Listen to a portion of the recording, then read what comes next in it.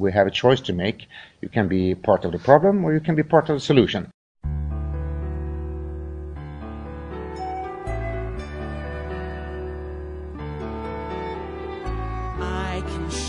Those are not my words, they are the words of my guest. But very soon you will find out who he is. But first, let me thank you for joining me on this episode of the Climate Talk Podcast. The Climate Talk Podcast is a platform where we focus on everything climate. We have talks and conversations about the changing climate, primarily to inspire you, the listener, to take some urgent and practical actions to address climate change in your community. And pretty much this conversation is usually with environmentalists, policymakers, professionals, thought leaders, politicians, and different stakeholders. And together we have these fact-based conversations to ensure that you can be guided as to taking practical climate actions. Again, I want to thank you indeed for joining on this episode. My name is Seifumi Adebote, and it's my pleasure to be your green guide on this ride. The Climate Talk Podcast is made possible by the International Climate Change Development Initiative, popularly known as Climate Wednesday, and Media for Community Change Initiative. And together I work with Olumide Idowu and Jimo Oluwatobishegun to bring you exciting episodes where you can learn a thing or two, maybe 10.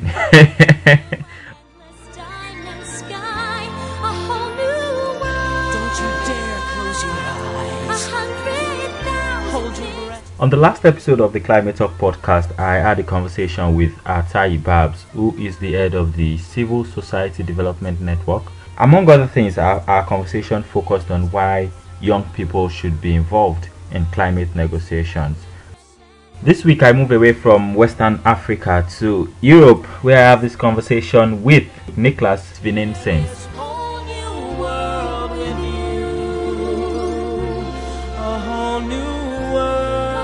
We have a choice to make. You can be part of the problem or you can be part of the solution. I'm very happy to say that by this year, by the Climate Summit in September, we will be a fully climate neutral organization. I think there's an enormous amount of things that private sector can do. We cannot burn more fossil fuels, because if we do that, we are not going to be able to reach the goal.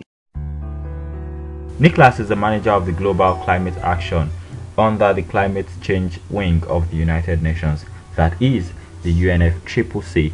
Two things stands out for me in this conversation with Niklas: the involvement of private sectors in driving climate action, and secondly, the commitment of the United Nations to cut down on the travels and make very strong contributions to addressing climate change and making the world a better place. So, welcome again. My name is Seifumi Adebote. I am your green guide on this ride. On a magic carpet ride, a whole new world. Just before we jump into the conversation, and I believe you will be learning a lot from this episode, I would like to make something clear. One contribution you can make towards addressing climate change is to fill up the education and awareness gap. And how can you do that? By sharing the word, by letting more people know what climate change is, how it affects them, how it affects their community, and how it affects the lives of the unborn generation. And so you will be doing so much good by subscribing first, so that you get every new episode of the Climate Talk Podcast, and also by sharing with your friends, family, folks, colleagues, so that they can also learn and spread the word. Because I strongly believe that no step is too small to take when it comes to climate change and addressing climate change. It must be collective, it must be consistent, and everyone must understand that they play a very important role in addressing climate change. So welcome again, and if you're ready, I'm ready.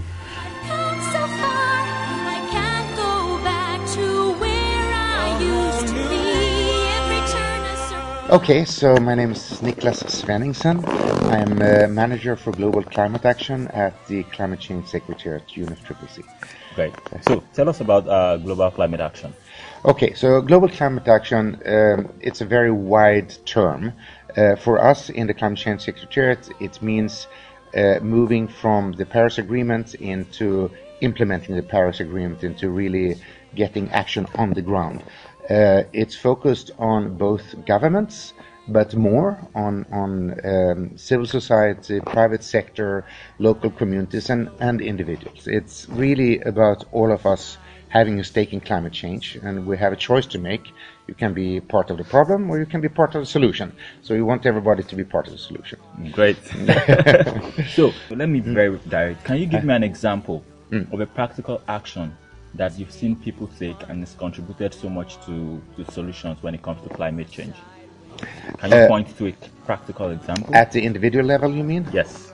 Okay, there's a lot of things that you can do at the individual level, and it looks different for different countries and people in different situations. I mean, I live in Bonn, which is a... That's in Germany? Yeah, Bonn in Germany. It's a medium-sized city, good infrastructure, but very Western European. So everybody has a car, for example, and everybody has a house, and everybody are using, whatever they get from news and media about, how they should dress and how they should live and what their lifestyle should be and where they should travel and so on.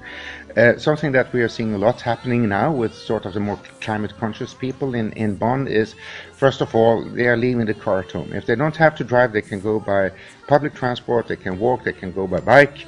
And Bonn is a fantastic city for actually not driving, but to going by foot or bike. Yeah, cycling. It's good. It's also about, how you travel. Everybody likes to travel. Everybody wants to go on holiday and so on. Visit the world. Visit the world. And I mean, we are here in Abu Dhabi now. We have all been flying here. But the fact is that, at least in Europe and many other countries also, if you're not going that far, you don't need to fly. You can take the train. You can stay on the ground in a sense. Flying has a very high climate footprint, and you can opt out of flying. You can choose your, especially for vacation, you can choose where you want to go. It's not like a meeting where you have to go. And in that case, choose destinations that you can go, without too much trouble. In addition to that, the advantage is that it's a little bit cheaper, it's a little bit easier, and it's often more interesting, because if you go to a place that is not on the other side of Earth, but in your neighborhood or in your own country, you learn much more about the country you're living in, and that's interesting. It really is. So, simple things like this. Some people are changing the diets, going meat-free or becoming flexitarian, as they call it. It's also a matter of the clothes you're using. Many people, and I have teenager kids myself, I can see this, that there's a new fashion trend every week. And if you're really going to follow that, you're going to buy a lot of clothes and you're going to wear them once, twice, and then you throw them away. But what is happening now, that the cool thing is to not do that. The cool thing is actually to have the same clothes and to maintain them and to maybe change them a little bit and pimp them up in a way.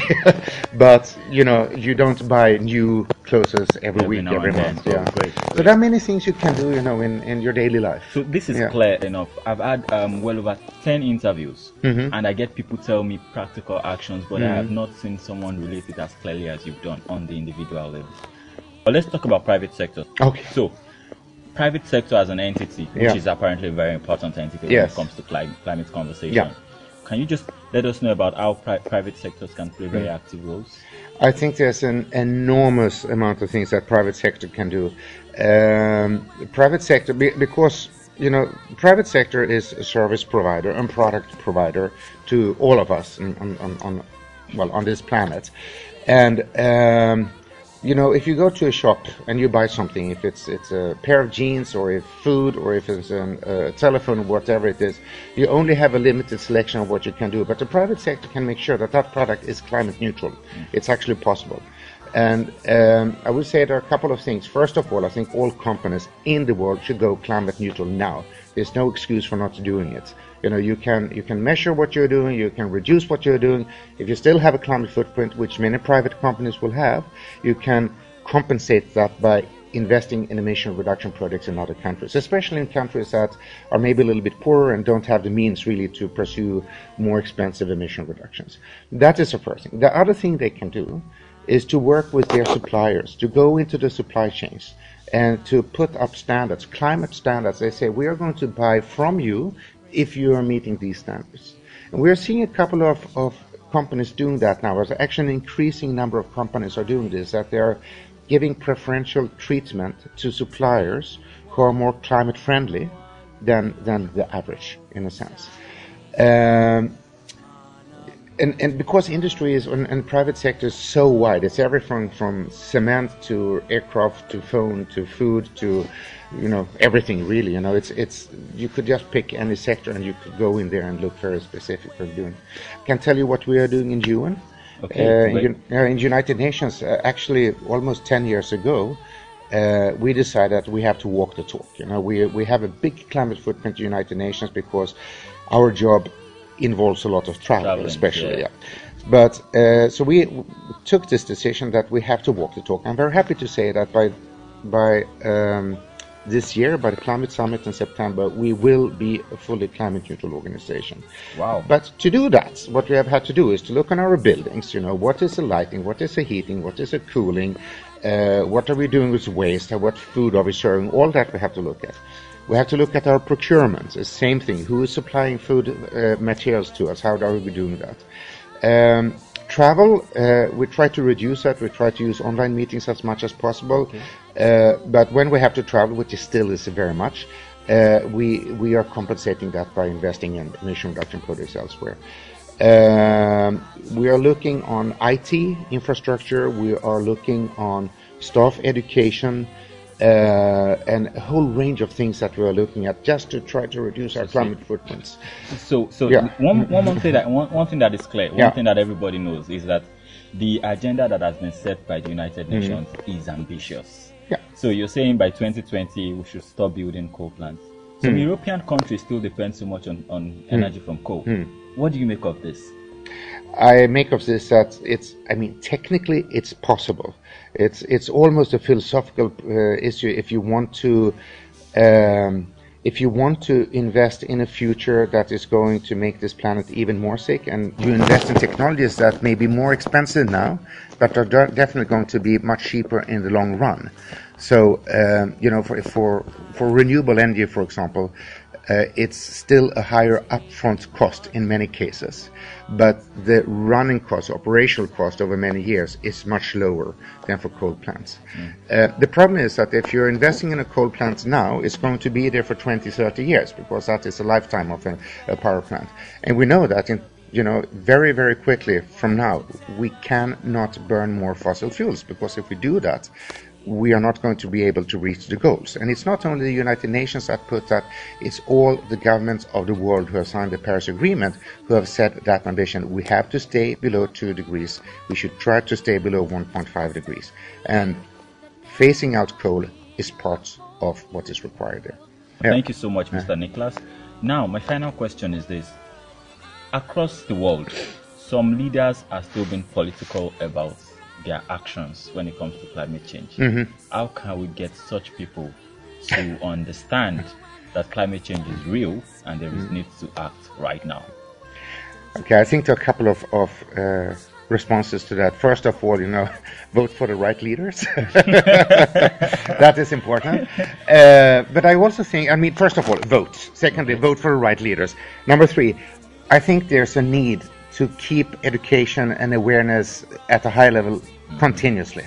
Because if people really understand what is good for the planet, what is good for you and me as individuals, they will vote for the right political leaders. And it will be possible for the right political leaders to go out there and talk about perspectives of 10, 20, 30 years, which climate change requires, instead of talking about perspectives of up to the next election.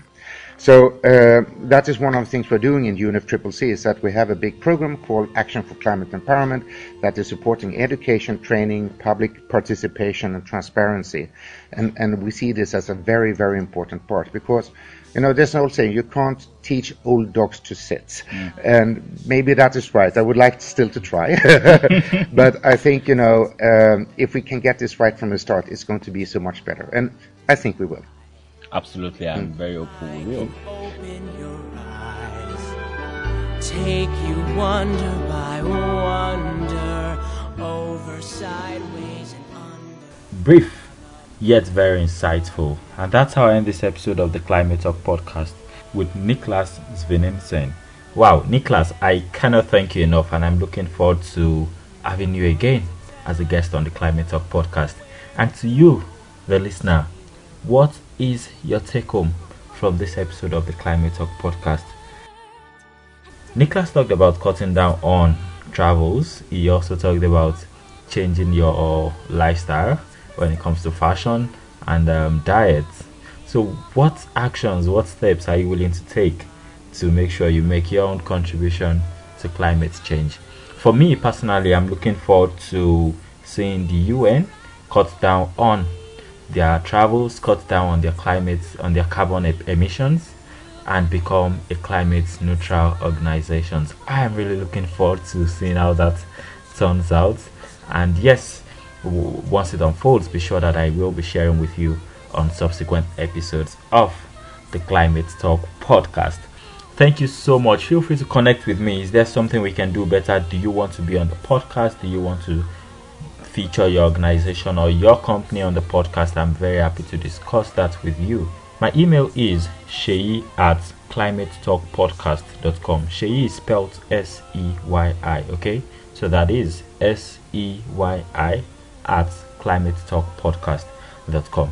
And then we could take the conversation further. Please remember to share this with your friends, your colleagues, people within your network, and inspire them to take climate action. No matter how small it is a very important step that adds up to the global conversations and actions towards making the world a better place.